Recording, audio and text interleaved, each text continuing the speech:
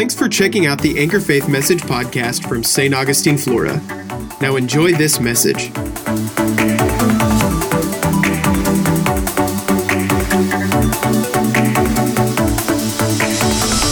I need to finish a message that we started last month because, for the sake of time, I could not do that. Good news is we'll be able to do it here in June, which will be our leadership lesson for June. And, as I said, that the Lord began to kind of speak to me and say, there's a leadership vacuum that's in the world, and you're going to need to take some time to help train leaders. You do this, just with staff and other pastors and ministry coordinators and people that are operating, but, you don't really do this from the platform to the general congregation, and I need you to do that. So obviously, I'm going to obey God, and so at least once a month, we want to be able to take some time to break down some leadership lessons so that we can be more effective in the world. God wants us to lead because dominion requires it. I said dominion requires it. Now, when I say that, we're not talking about the leadership of the world. And we started out in Matthew chapter 20, verses 20 and 28. The leadership in the kingdom of God looks a lot different than leadership in the world. In fact, Jesus himself points this out. And so what happens here in Matthew chapter 20, starting in verse 20, it says, "Then the mother of the sons of Zebedee came to Jesus with her sons, bowing down, making a request. And she said to he said to her, 'What do you wish?'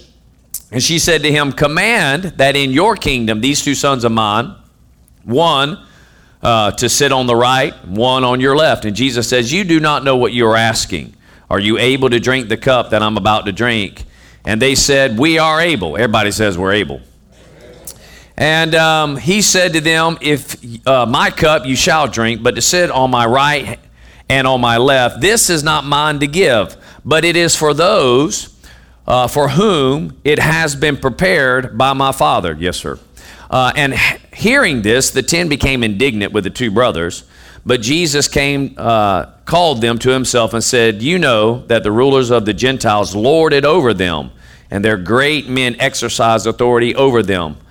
It is not this way with you, but whoever wishes to become great among you shall be your servant. Whoever wishes to be first among you shall be your slave. Just as the Son did not come to be served, but to serve and to give his life a ransom for many." Amen?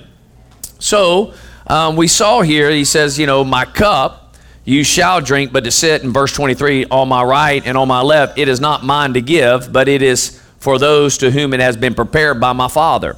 There are some things Jesus doesn't know. I know that can be kind of hard to, assimilate because Jesus is God, but Jesus is God in a Godhead where there's God the Father, God the Son, and God the Holy Spirit. And God the Holy Spirit is not saying things that he's not been authorized to say. In fact, Jesus said when he, that is the Spirit of truth, comes, he's going to disclose to you, he's going to tell you things that I've said, which means that he must be hearing it in order to say it, right? Which means there would be a context in one sense that he's, needing to know what Jesus is saying. Jesus himself says this, we don't know. I don't know when the day or the hour is, but my Father knows when the end is. Which tells us the Father has the capacity to be able to have a knowledge concerning future events that he has not disclosed to the Son. And Jesus here again says, now listen, who's going to sit on my right? It's not for me to give, but my Father who's been prepared. Now at this juncture, we could say that he knows, he's just not telling. Or like when the trumpet's going to sound and the Lord's going to send Jesus back to catch away the church, he could be, that's up to my dad, so I'm not even concerned about it. He'll reveal it when it's time. Are you hearing what I'm saying? My point is that the Father has the final say, and that even Jesus himself doesn't have to know everything the Father knows to be obedient to the Father. Okay? But he goes on and says, now listen, our kingdom, this kingdom that I'm in, that my Father's about, it's not like the world. So you can't take leadership lessons from the world. Now that's a tough statement because again, most of us look to worldly leadership.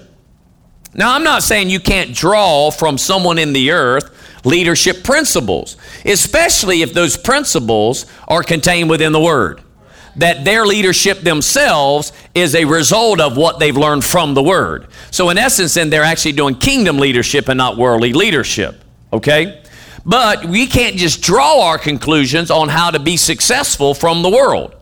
The devil, who is the prince of the air, who is the god of this world, has a system in play that will allow you to become extremely prosperous, wealthy, influential, and a leader. He has a system, okay? In fact, Jesus himself acknowledged this system exists. He said, what good is it a man to gain the whole world yet forfeit his soul? That means lose his mind, okay? Lose his mind, meaning he's thinking in line with the world and gaining all the world says, but at the end, that's but a vapor. It's going to pass away. It has no real fruit to it. You want to keep yourself on eternal fruit. So Jesus said our leadership's not like the world's. We don't lord it over. We're not like taskmasters in the context that we're making things happen. We're all about the titles or those things. What we do is we know we're already been positioned and we're here to serve people. Because, Jesus knew he was king. It's not like Jesus was unaware he was king. Jesus read who he was in Scripture. He discovered who he was when he read the Scriptures.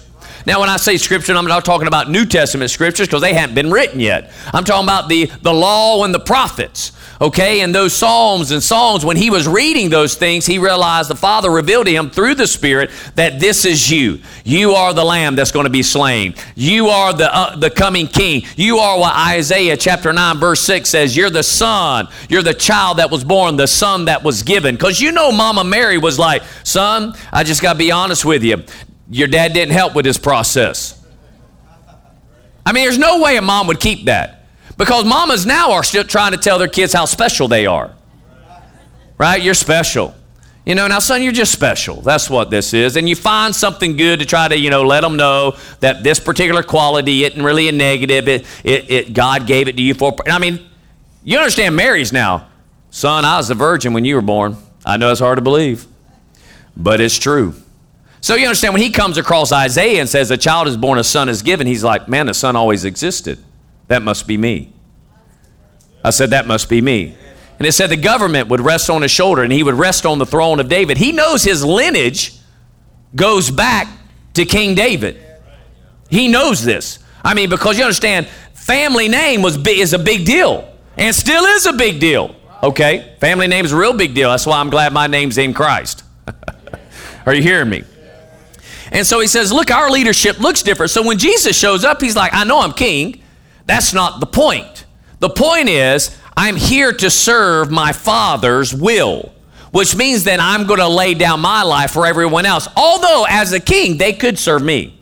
As a king, I could just set up a seat and begin to rule. As king, and if I did that, then I would have to justly judge everyone, and I would have to cast them all into the lake of fire, which is the second death, because none's not good. No, not one. But my Father's provided a way for those who do not want to be in treason anymore, those who don't want to be in rebellion anymore, those who want to change their father, leave the devil who's the father of lies and move over to the Father God, and that's through the new birth, being born of God, and you're born of God because Jesus shed his blood. He paid the penalty for all of our wrongdoing, and believing in our heart and confessing with our mouth Jesus is Lord, we are born again. Then we become in the household of God. And if Jesus is a king, we're a king because he's the king of. So this isn't positionally, we're not fighting with one another because you're a king, I'm a king. And at the end of the day, I'm already in a position. In fact, the Bible tells me I've been raised up and seated in heavenly places in Christ Jesus. And since I'm already there, then there's no competition here because at the end of the day, I'm serving another king. In helping you do what you need to do, you help what I need to do, and at the end of the day, this is what we do. We don't lord it over each other, right? So then he ends up saying, Jesus gets even more bold. He says, now you want to be great? You want to be great? I'll show you how to be great. Jesus doesn't have a problem with greatness. So if you aspire to be great, that doesn't mean it's a demonic activity or a demonic thought or a prideful thought. Jesus said, whoever wishes to be great would be the servant of all or slave of all. Meaning, you treat your life as if it's not your own. Okay, look at this now. He said to him, he says, whoever wishes to be first among you will be your slave. He said, whoever wants to be great shall be your servant. Whoever wants to be first shall be your slave. Meaning, if you want to be first, then you recognize daily, my life's not my own. I have been bought with a price. And that price was the blood of Jesus, and I die to myself daily for the purpose of serving someone other than myself. Because I got it made. I said, I got it made. I'm already seated in the King's throne. Amen. Well, then there's no issue here. In anything we do, because we're not in competition with one another, we're all in the same rank, serving the same Father. Amen. Look at the Passion Translation, starting in verse 25 of Matthew chapter 20. It says, Jesus, knowing their thoughts, called them to the side and says, kings and those with great authority in the world rule oppressively over their subjects like tyrants. God does not do this. Now, he is ruler, but that's not how he rules us. Right? He doesn't threaten us. Right? He gives us choice. Now, at the end of the day, you can do what you want to do. Or you can do what life is. I say choose life. I'm going to give you the answer to that, right? He says that before you, life and death. Choose. Open book test here, right? Choose life. I'm giving you the answer. But at the end of the day, how many people choose death? It's amazing. It's amazing. Why? Because they want to be in control. Because that's how our last daddy was. Our last daddy tries to take over thrones. He tries to knock thrones over. He tries to tell the Creator that I am you created me, but I'm going to take your position. And so every time we try to take position, we're acting like the devil. We're acting like the devil. Man, I sure would like that. If God wants you to have it, you'll get it. All you got to do is be faithful. No problem. See, in the world, it's cutthroat. In the world, man, everybody's going after everybody, trying, backbiting, talking, all this stuff. That's tyrannical ruling. In your workplace, you see it with managers, you see it with employees, you see them like jockeying for position. They'll rat on each other, tell on each other, say so-and-so did this. Why? Just so they can get a leg up in your eyes and in your minds. You've been with coworkers, they'll talk nice to you to your face, but then to the manager, they're telling you you're doing a terrible job because they want to be looked for the promotion and not you. Because they're jockeying for position. In the United States, they call it the proverbial corporate what? Ladder. And you know what? The ruthless, man, they will step on you as they go up the ladder. Right? Two ways to go up the ladder. You either run over everybody or sleep with everybody, one or the other. Okay, well, you didn't want to hear that, but that's just... that's how it is. In the kingdom of God, you don't have to sleep around to get ahead. You don't have to be a whore. Hallelujah. Amen. You can do it righteously. Amen. Everybody wants you to be real till you're real, and then they want you to get religious. Just preach nice, Pastor Earl.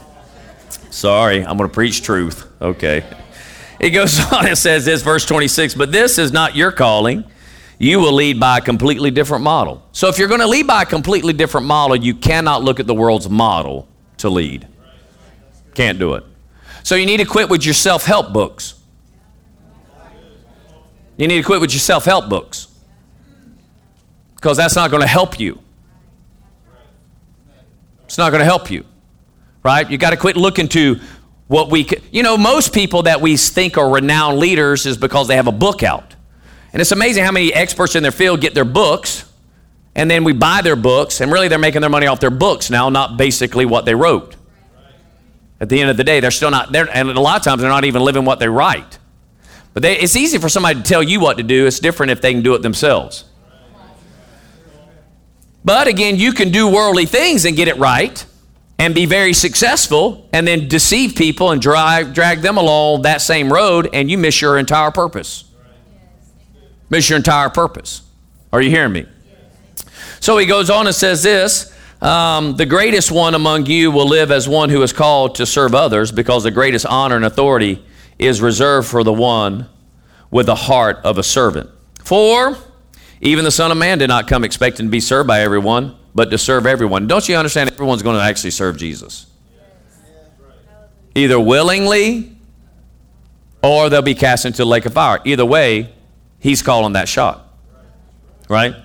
And again, when he calls that shot, it's not because I'm in control. He's going to look at every person that goes into the lake of fire, which is the second death. He'll say, it was your choice to go there.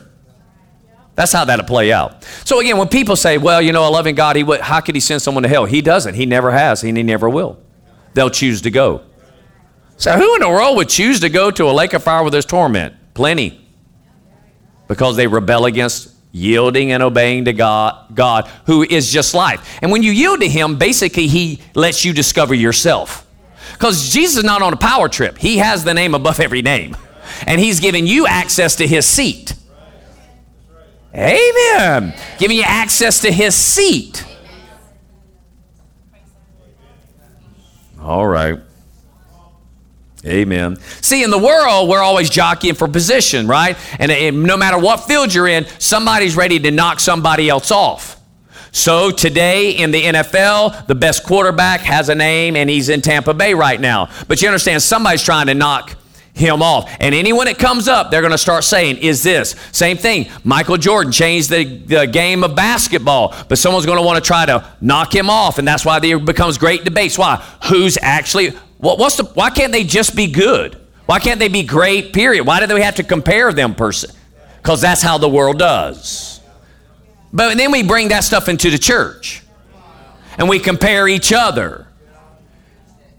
And we compare this, that, and the other. Well, that's not how it should be. And, you know, if you've run across a believer that's doing that, you know, it just tells us they're immature and they need to continue to grow. I mean, you know, we all came out of the world, got to change our thinking at the end of the day. I get it. But let's stay with what the Word says. Because at the end of the day, the minute you showed up here, whatever it is that God's destined you to do here, no one can stop it but you. You're the only one. Because you can only disqualify yourself.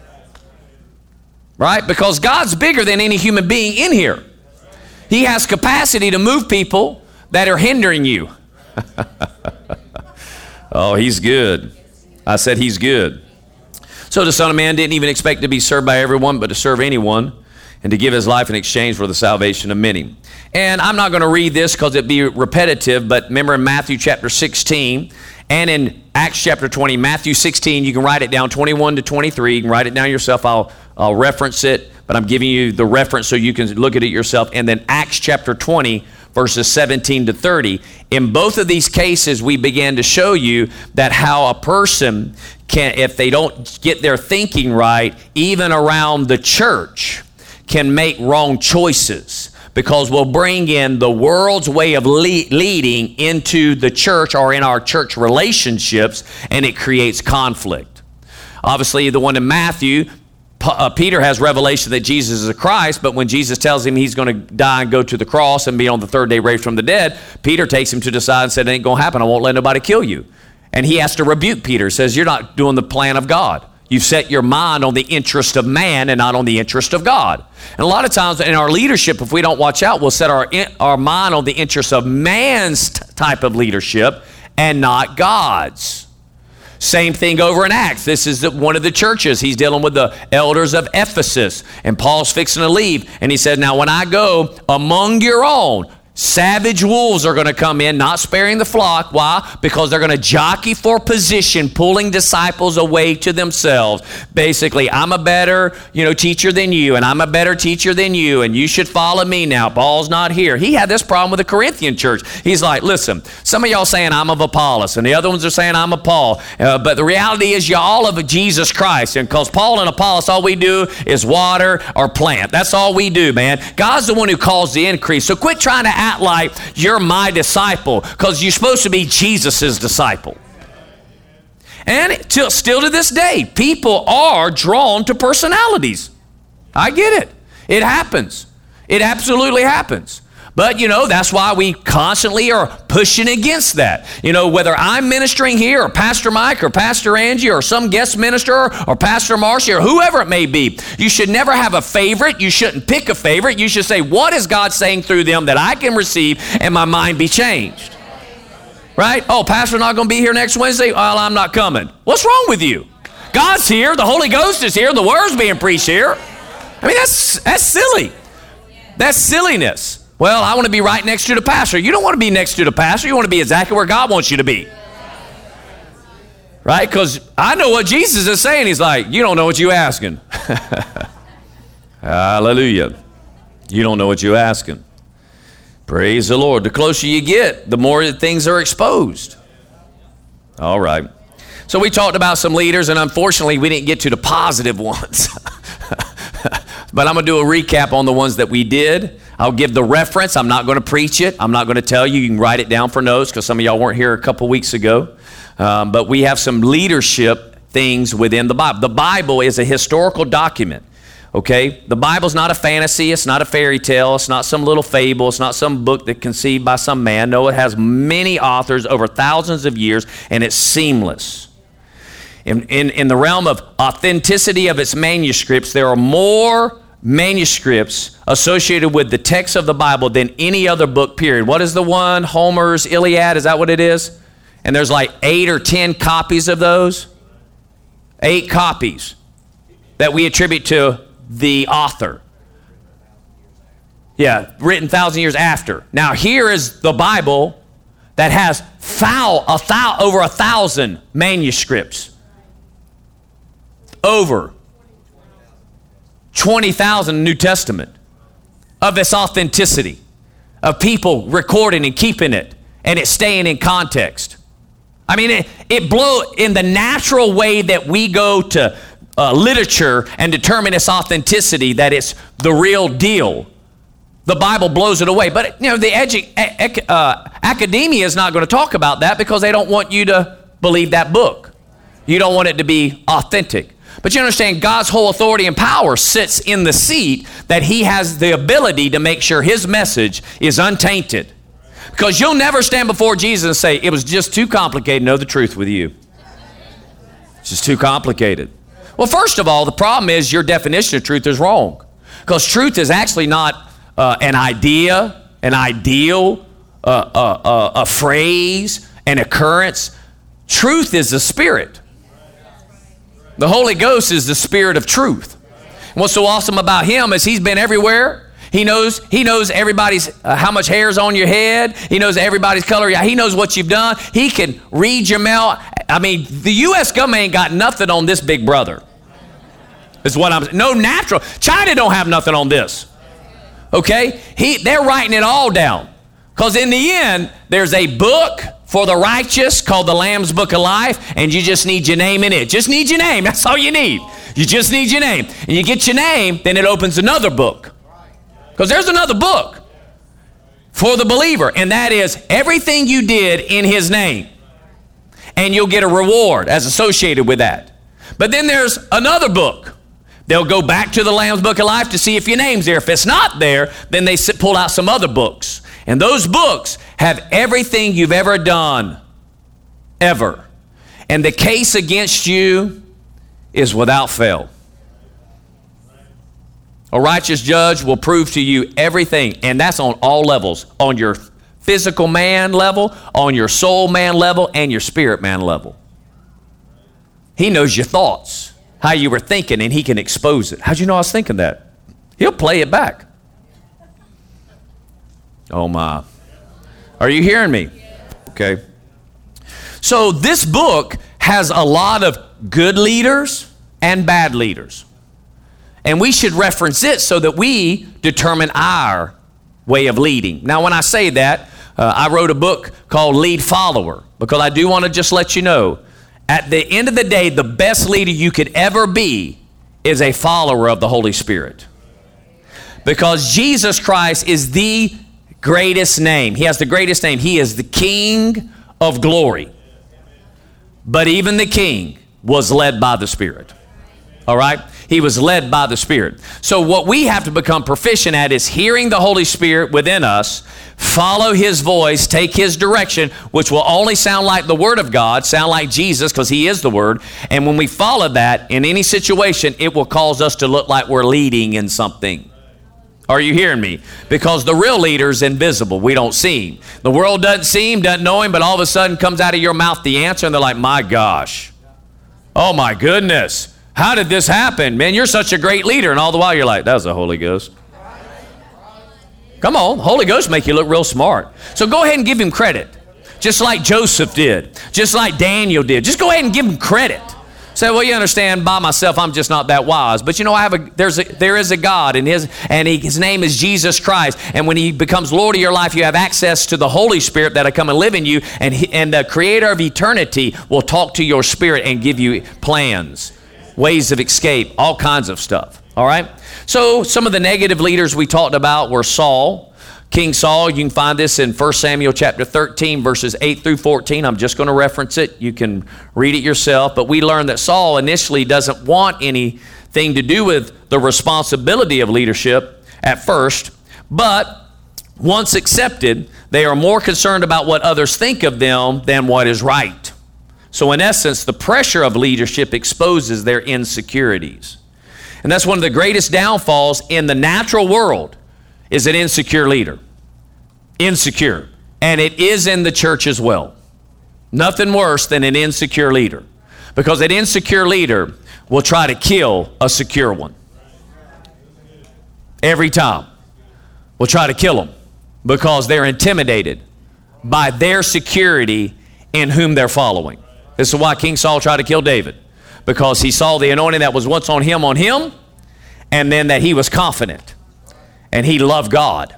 Amen? So it's like, well, I'll have to kill that. But it didn't work. Amen? Aren't you glad God protected? Then we saw Aaron. Aaron is the type of leader that caves. This is found in Exodus chapter 32 and verse 1. It says, this type of leader caves into the pressure of the crowd, which leads to chaos. They will even become unstable in their view of the leader that they serve. So Aaron's not the ultimate leader. He's right up underneath the leader. Which I learned this principle based upon that. If you are not, and again, don't get me wrong, because again, these are some terms that really sound more secular, okay, than biblical. I like to say it this way: leadership has to do with responsibility. Because again, in the kingdom of God, all of us, if you looked at our leadership in the church, we're all on the same field. None of us are higher than the other. The difference about us is responsibility. So responsibility determines oversight. So there are those who possess more responsibility, and when you have more responsibility, there's more oversight that you have. Again, it's oversight, it's not control. But the devil, he wanted God's oversight, and then he wanted to control it. So, in essence, he was one of the created beings that was close to God. And he wanted to take over what we would call first seat. Well, anywhere you go, if you're second to the leader, make no mistake, the devil's going to drop ideas of how you're better than the one leading. Oh, you might as well just get at that. So just know, you're really not better. And even if you are better, it doesn't matter. David was obviously better than Saul, but he wouldn't take the thoughts. And when he took one thought that they were saying, you know you're better, you know this guy's been trying to kill you, you need to take him out. Look, he's come into the cave, man. God has given us, God's done this. God's letting you smoke the man. Kill him. This is God's will for you to kill him, since he's been killing you or trying to kill you. You're at war with this guy. It's okay, you do this. So he goes up there and cuts the man's cloak. And then he felt horrible. Horrible for that. Horrible. Yet, we got people, man, they don't feel horrible for cutting they want to take the knife, shove it in their back, man, drive it all the way through, watch their eyes roll back in their head and say, nah, I'm the guy. Okay. Right? That's demonic. That's the devil. That's exactly what he wanted to do. So if you're ever in that position, make no mistake, the devil's going to bombard your mind to try to tell you you're better and take over. If you are first, guess what? The one in second is going to be hearing that. So know it. So know it. I know I've told our staff, I'm the keeper of the vision. God called me to come here, plant a church, start it. I let you know about this. I cast that vision and y'all showed up, and ultimately many of them were all our own staff and working with us and been with us for 18 years. But at the end of the day, this seat is only my seat because of God. So if you take thoughts that you can do it better, that's demonic. Because at the end of the day, I'd be more like a David and walk away and let Absalom take the thing for a bit, just to, so you'll end up dying, and then I can come back and take the throne that was rightfully mine. Right? In that context is what I'm saying. But at the end of the day, I'm not going to fight for it. I mean, I'll fight in my position, but, this is nothing personal. We can go somewhere else if that's what the Lord, it's not mine, it's His. He's the head of the church. So you're really arguing with Jesus, not me, in that context. But I'm not ignorant of the devil's devices. Right? I'm not ignorant of the devil's devices. So I recognize that, so we empower them. That way they themselves can cast them down, because I have been in that position. I was on staff. I was with a pastor that had ideas and thought processes, and in my own natural mind, I'm like, well, maybe I wouldn't do it that way, but at the end of the day, I'm not the guy. So it doesn't matter. It doesn't matter. Right? And that's why my pastor loved me so much. Because I was fine with him having the final say, and if he didn't take my idea, didn't care. I remember one time we were in a staff meeting, and so they were talking about, how to grow the church, run around 600 or so. And so he was like, we're just trying to grow. Well, his wife led worship and has done it the whole time they were there. And it worked. Obviously, you don't get to 600 without it working. Now, we are in the state of Oklahoma, and country music is a pretty popular genre in Oklahoma, okay? She definitely had that sound, even if she's saying contemporary, okay? Every contemporary song came out country. Can I say that? I mean, it is what it is. Well, there was some other people who sang that when they sang the contemporary, it didn't sound country, it sounded contemporary. And we ran 2 services. And this one particular guy was actually dating their daughter. So I'm like, maybe you should let him take the first service and do worship.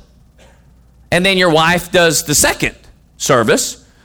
There's basically 2 different styles now, since we have 2 services, and people can show up based upon their preference, which is stupid, just to let you know. Okay? I mean, if you're coming to church because I like it, that's a problem, because that's not scriptural. The Bible said God places you in the body where it pleases Him. He's not asking you to like everything about it. He's asking you to grow. Some of the things you don't like, you need to cut off, let go of. It's really not that important, okay? Because I could worship with his wife, and I don't listen to country music at all. I can sing quite a few because my dad listened to it. But we're talking long time ago. I can't even name a country star today, okay? I mean, I am completely oblivious to that. Okay? But there are some that can pop on, and I can sing them like I was in, I wrote the song. Anyway, I said that a couple times, and then I had a meeting with Pastor in his office privately. And he did a good setup. He goes, Pastor Earl, really excited that you're here with us on staff. Because I was the first outside hire. They had always hired within. And he said, but, you keep kind of talking about this worship thing, And I could tell he wasn't comfortable. Because that was one quality Pastor David, he didn't like confrontation. He didn't like it. He used me to confront people, actually. Okay? I'm just the messenger. The pastor sent me. We're going to have a conversation. Right? So, and that bode well, because as, the keeper of the vision now, we're going to talk because Jesus sent me, at the end of the day. All right, so we were having that. I said, Pastor, don't worry about it. I won't say nothing else. It's just a suggestion. I said, I got thousands of ideas. You decide. You won't stop me from bringing ideas. If you don't like it, throw it out. We'll go to the next one. You don't hurt my feelings, man. We're going to drive on. Why? Because I'm not taking your chair. I'm submitted to you. I so submitted to that guy, I still know his vision today. God told David Emi to go to Sand Springs, Oklahoma, and raise up a New Testament church, and from there he'll touch the world. That was the vision statement. That's how they said it, and that's what I say. I ate and drank and breathed it because I submitted to another man, because there's a principle in the Bible that if you're faithful with little, you'll be faithful with much, and if you're faithful with another man's, you'll be faithful with your own. So I'm always looking for an opportunity to be faithful with another man's. That's why I thank God for Pastor Hagan, that he gave me opportunity to be faithful with his stuff. So even though I'm pastoring this, and by all rights it looks like I'm the guy, I'm not the guy, Jesus is, but I'm also submitted to another guy, and I love pushing his stuff, right? Because I just want to be great. And Jesus said I could aspire to that. But the way to do it is to serve, not to just try to make a name for myself. Anyway, this Aaron, they cave to the pressure of the crowd, which leads to chaos. They will eventually become unstable in their view of the leader. So in essence, they are people pleasers more than God pleasers. That's what I love about Jesus. Jesus was not a people pleaser. Number one, Jesus was not insecure. Okay. Number two, Jesus was not a people pleaser. Jesus preached a message one time and he says, unless you drink my blood, eat my flesh, you'll have no part of me. Now he wasn't talking about cannibalism. It was symbolism. But they got jacked up that day, and they said the crowds left him. I mean, that's like a pastor preaching a message and the whole congregation threatened to leave and then don't show up anymore. You know what Jesus didn't do? He didn't get on the phone, didn't go by their house, didn't do a house call. Oh, y'all don't want to hear this. The head of the church did not go to the house, do a house call and say, hey, look, I'm really sorry I offended you. Would you please come back and let's assemble and hang out with me a little bit? He had none of that. He looked to his trusted leaders that have been traveling with him, that he's been taking care of, that seen miracle signs and wonders, devils cast out, and he says, y'all gonna go too? Because at the end of the day, I have only one agenda, the will of my Father. Amen. So if pastors would get that, they would quit pleasing people and they would actually do purpose. Then they'd be less intimidated with the eyes out there, the ones opened and closed. Right? I mean, they'd be less intimidated by the facial expressions. Right? They'd be less intimidated by the murmuring and complaining. Because they're like, at the end of the day, man, I'm just going to do the will of Dad. You can either be here or not, because I'm going to finish the purpose. And there's, 7.9 billion people on the planet. God has a way to move people from all over the place to do a vision in a particular location. Just hope you'll be there when it's accomplished. I ran into somebody just this week that used to attend here, and they don't currently at all. Don't know where they're at, honestly. I hope they're somewhere. No hard feelings to me, but it's Pastor Earl. And I said their name. And it's been years now, but the Holy Ghost gave me that name too. I was like, man, I'm glad he gave me that name. And so we're talking, and he goes, well, y'all did it. You got them all, man. Been believing for God. What, like 5-6 years? I said, man, he is so faithful. So at the end of the day, they could have been here and been a part. Why they're not, I'm not going to answer that. I don't have an answer for that. But at the end of the day, did God do what he said he'd do anyway? He sure did. Wow, he's faithful. He's really awesome. Because again, if I'm running after the individuals to make sure they're hanging out and want to make sure they stay, because there's that message that, God pruned something. Right? Got a pruning message going on. You've been fruitful, but we're pruning something. Or you've not been fruitful and there's some lopping off going. We're going to have to cut that dead stuff off. Right? But you want to carry your dead branches around with you. Well, got to keep the purpose. And God bring it to pass. Man, we had some people on Tuesday night. Man, appreciate y'all coming out and helping, with the mall. And we were all walking around saying, now remember, there's going to be a day that we're going to be walking through here. And there's going to be people in stores and buying. And we're going to have all the paint done. And everything be completely remodeled. And you'll be able to say, I was there when it looked like this. Because that day happened. Are you hearing me? Then there's this other type of leader. Now this kind of filters in on females a little bit. Because again, the Bible's full of female leaders. I'm blown away by churches that won't let women lead. That's so crazy to me. Read your Bible. God used women all the time. Thank God for Mary. Thank God for Deborah. Thank God for Esther. At the end of the day, it's just ludicrous, right? Take a couple scriptures out of context and women are no good. Treat them like livestock. Jesus was the greatest female liberator on the face. The feminist movement should run to Jesus because he liberated women. He's the only one who can. It's crazy. Anyway, But they like to follow Jezebel. Jezebel, this type of leader, she operates off another's authority, but blames the one in authority when things go wrong. In essence, they want authority without the responsibility, right? So they come touting, running off at stuff. Oh, I'll take care of it. Yeah. You can find that in 1 Kings chapter 21, verses 7 through 10. Then we talked about Absalom. We actually ended on Absalom. Didn't we end on Absalom? Anybody remember? Y'all take notes, pull it up. Absalom, this type of leader, 2 Samuel chapter 15, verses 3 through 6, he manipulates leadership by giving the impression they care more than the other leader, than the one leading. In essence, the only one they care about is themselves. So they give accolades to themselves. They're like, oh man, if I could just be, if I was in charge, if I was doing this. You understand, the leader is so busy, just so busy. I can't tell you how many people come, Pastor, I know you're busy. Your doctor's busy, your dentist is busy, the mechanic's busy, your lawn care guy's busy, your pool man's busy. I mean, everybody's busy. I've never seen a believer tell their doctor, if you don't let me in now, I'm going to go to another doctor. Y'all just take the appointment and go on. Oh, you can get me in next Thursday? Great. Pastor, I need to talk with you. Okay. Well, let's see what my schedule is. Schedule? I'm not Jesus, people. I mean, if it's that bad, go to Jesus. Pray, let the Holy Ghost in you give you the answer. If it's that much of an emergency, why are you talking to me in the first place? I'm not Jesus. Okay?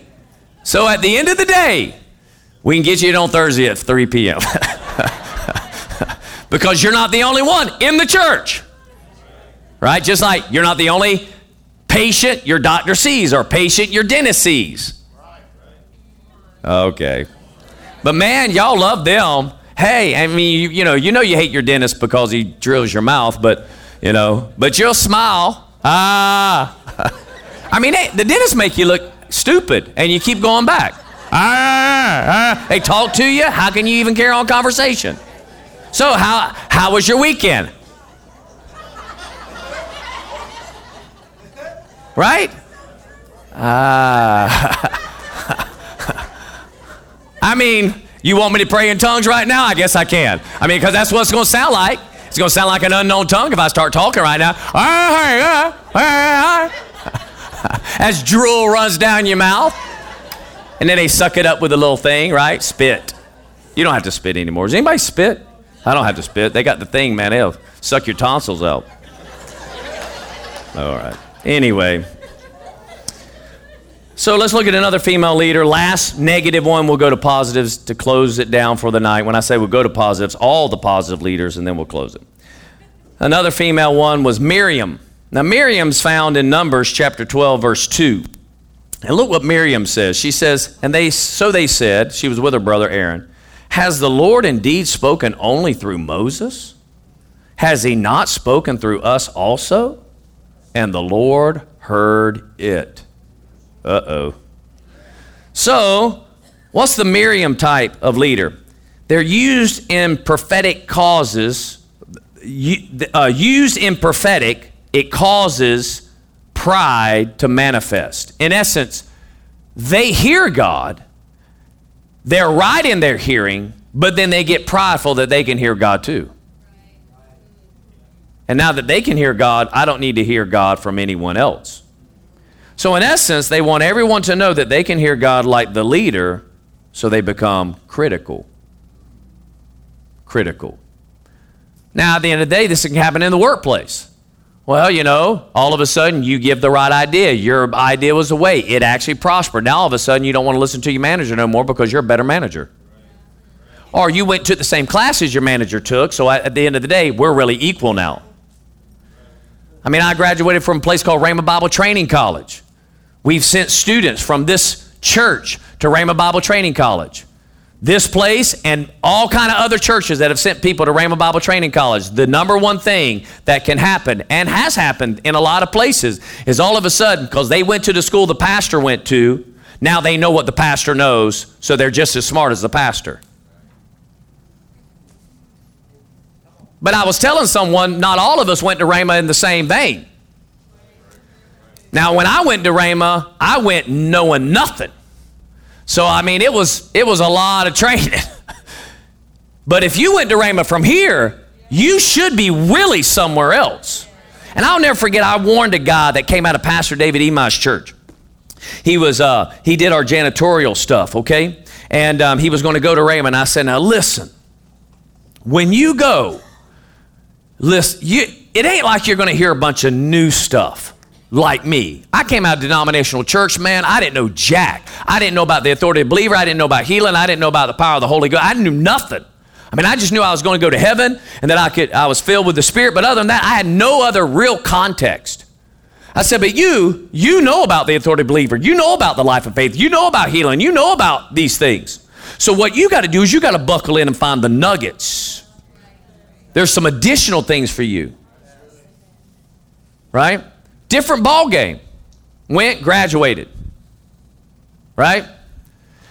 So there was a Rhema pastor who was pastoring in southern Oklahoma. And he was planting churches down there, okay? And in planting the churches down there, the reason he was planting them is because churches in these small towns were dying. And so they would come to him because he demonstrated he was a good leader, a good pastor in a community, and his churches were successful. So they would come to him and say, how can we? Can you help us? Will you help our church? And he would say, I can. If you'll give me the church, I'll institute how it's done. You're going to have to give it to me, and then I'll raise up a pastor and put it in there in your community. And he was doing this. Well, this particular guy, found out about it. They ended up discussing, and he was going to put him in a small town in Oklahoma. In Oklahoma. Going to be able to pastor, right?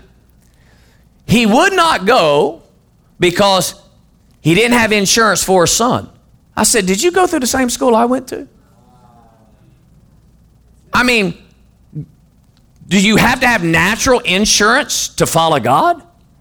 I mean, can I ask you, what insurance plan was Paul on anyway? Blue Cross, Blue Shield, you think?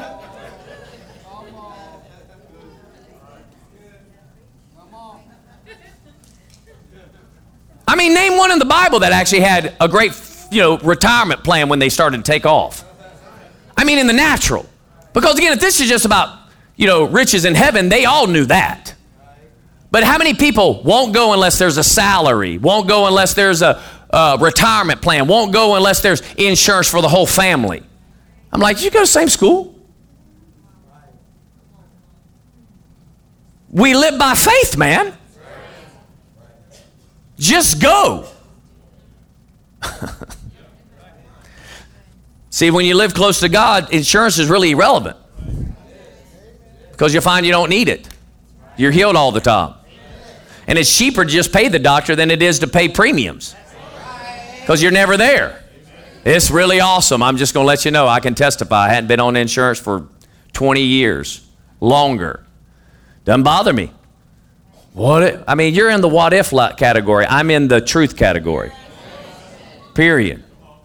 Because even in your what if, my God's able to provide. Period. It happened. No ifs, ands, or buts about it. My point is he became prideful and didn't get the nuggets. Divorced his wife, in and out of church still to this day. And I'm the guy who went to Rhema, didn't know jack. But I'm not the same guy that graduated in 2000. I mean, I'm grown so much since then. Not that I outgrew Rhema. I'll never outgrow Rhema. That's my roots.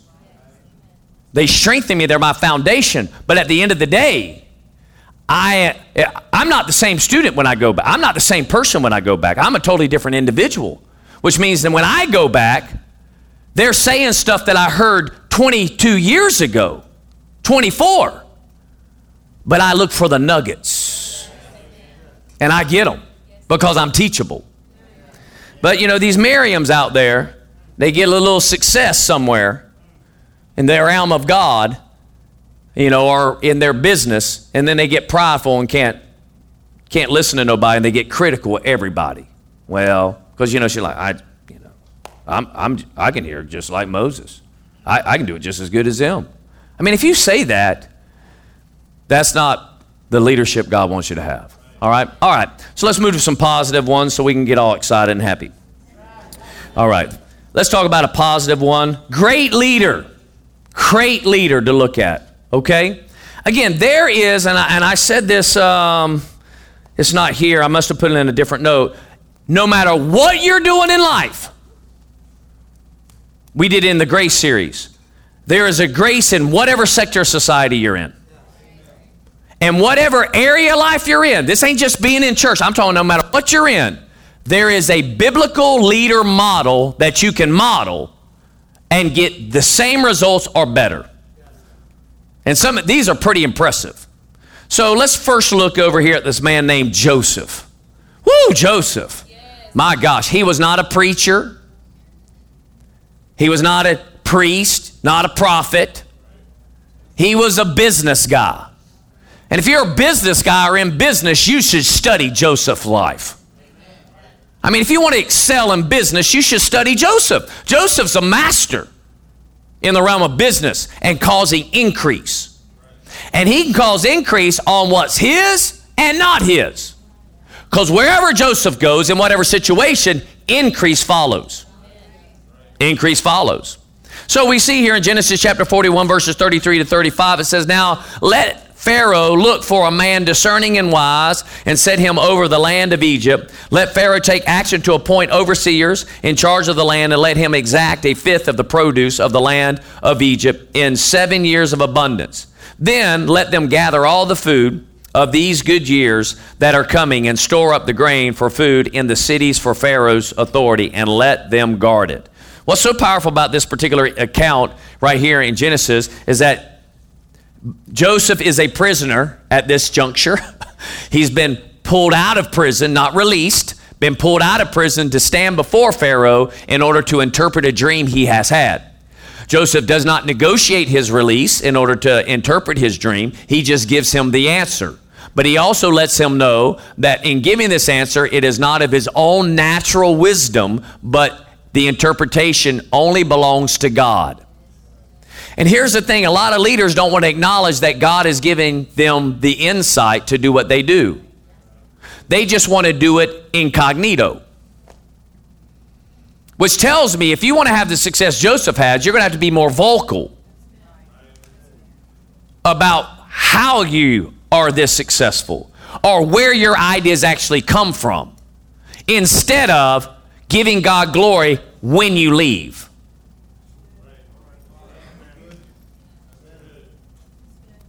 Joseph gave glory to God before he even interpreted it. Now, I'll just even go out on a limb because we are to live by faith. The Bible does not tell us that Joseph didn't have the interpretation, but it also does not tell us he did. So Joseph very well could have said, when he heard the dream, had no idea what it was. And then said, God is the one who interprets dreams. And when he acknowledged God, God opened his mind and gave him the interpretation. That is just as plausible. Now, we want to believe, because, none of us really want to live by faith. We want to live by, extended faith is what I call it, right? Call it extended faith. It's kind of like now this is like old movies, right? I mean, everybody at least is kind of familiar. Probably not. I don't know. Probably not. But back in the super old days, before I was born, they had these things called black and white movies, right? And in those black and white movies with no words, they had this action scene where a guy would tie a damsel in distress to a train track. And then the hero has to come and do what? Rescue them. Now, watching it, we want the train to get right there. We're like, ooh, I guess it's going to happen, right? Right? And it gets you nervous, the whole deal, and right at the end. But in your own life, if you're chained to the train track, you want God to knock it off 10 miles. I mean, you don't want to feel it coming. You don't want it to get, you're not going to sit there and go, it ain't going to hit me. You're like, I mean, you screaming, man. Right? I mean, it's like, where's your peace? I mean, a life of faith means you're somewhere with no answer.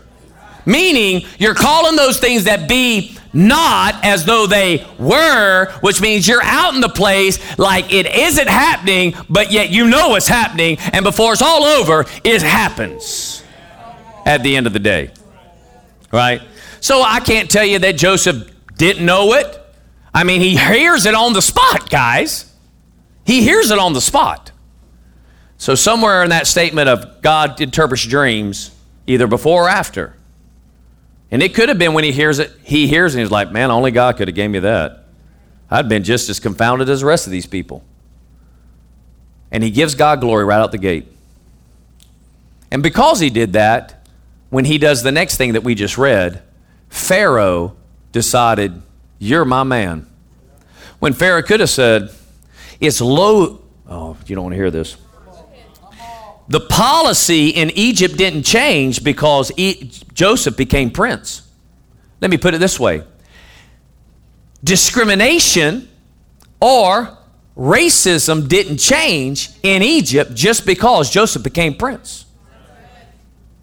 Oh, I should add this to my book. Didn't change. Because when his brothers finally show up to get food, the Egyptians wouldn't eat with the prince called Joseph because it was loathsome to eat in the same room as a Hebrew. So the policy in Egypt didn't change and accept him as a Hebrew. The Pharaoh could have easily said, thank you for that. You're a Hebrew, and it's loathsome for me to be around you at this juncture. So you need to go on back to prison, and we'll institute that plan.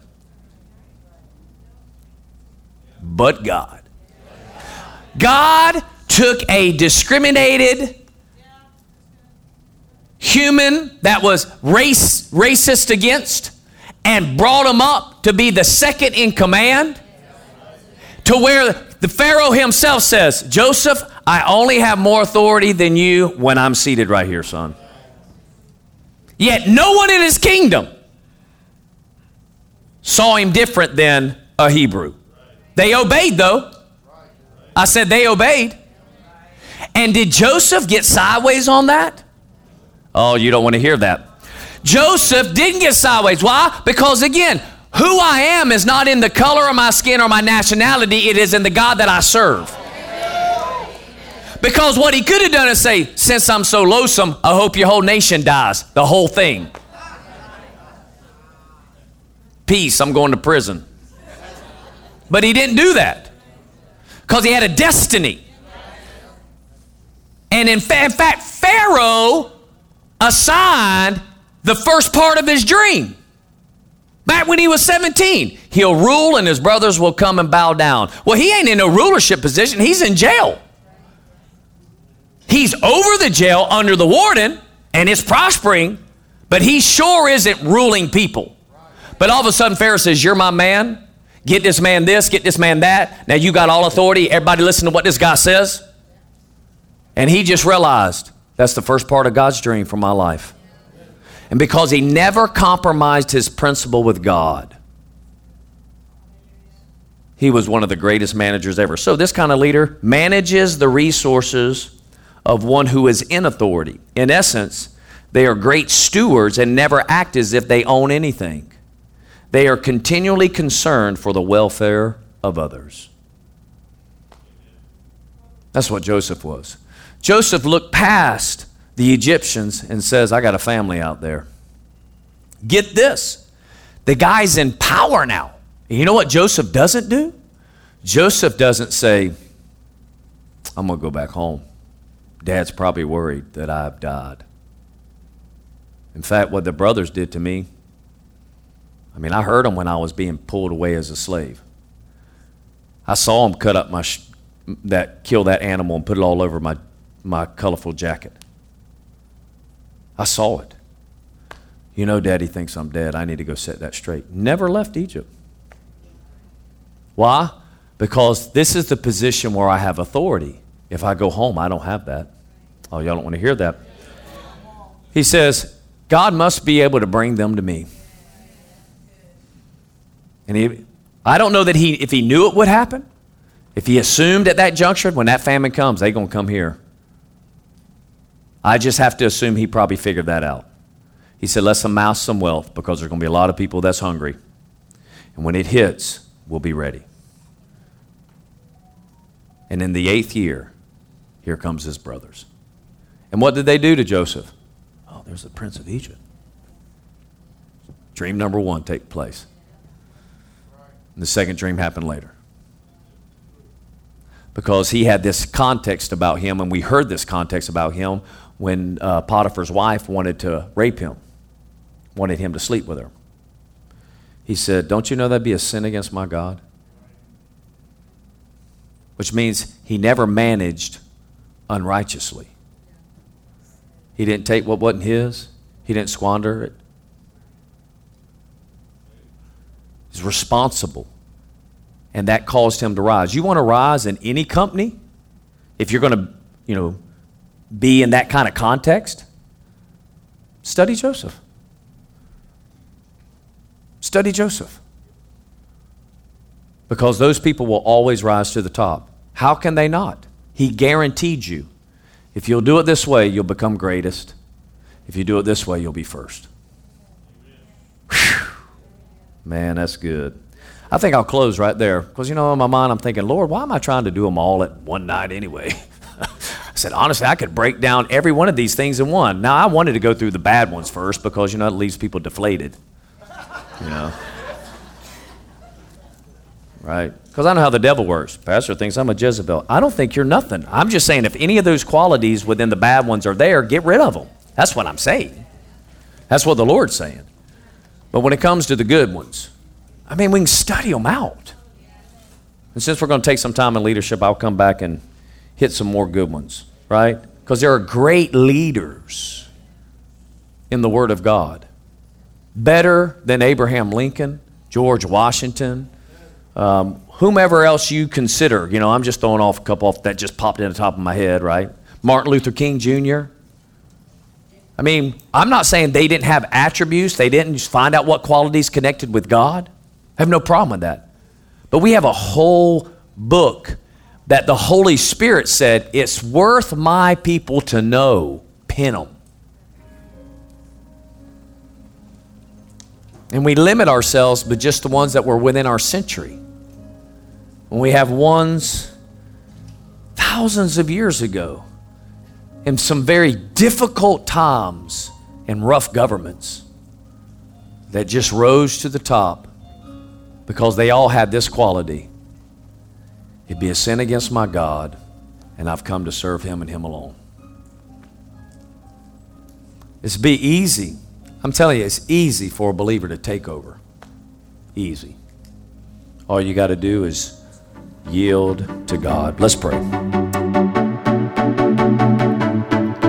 Thank you so much for listening to this message. If you want more, subscribe to our message podcast on iTunes, Google Play, Spotify, and SoundCloud. Rating and leaving a comment will go a long way with helping our messages get better circulation. If you'd enjoy watching our weekend messages, visit youtube.com/anchorfaith. We'd love it if you'd subscribe, leave a comment or a like on the messages. If you'd like to find out more information about us and how we're influencing the world and help support the work we're doing by giving, just visit anchorfaith.com.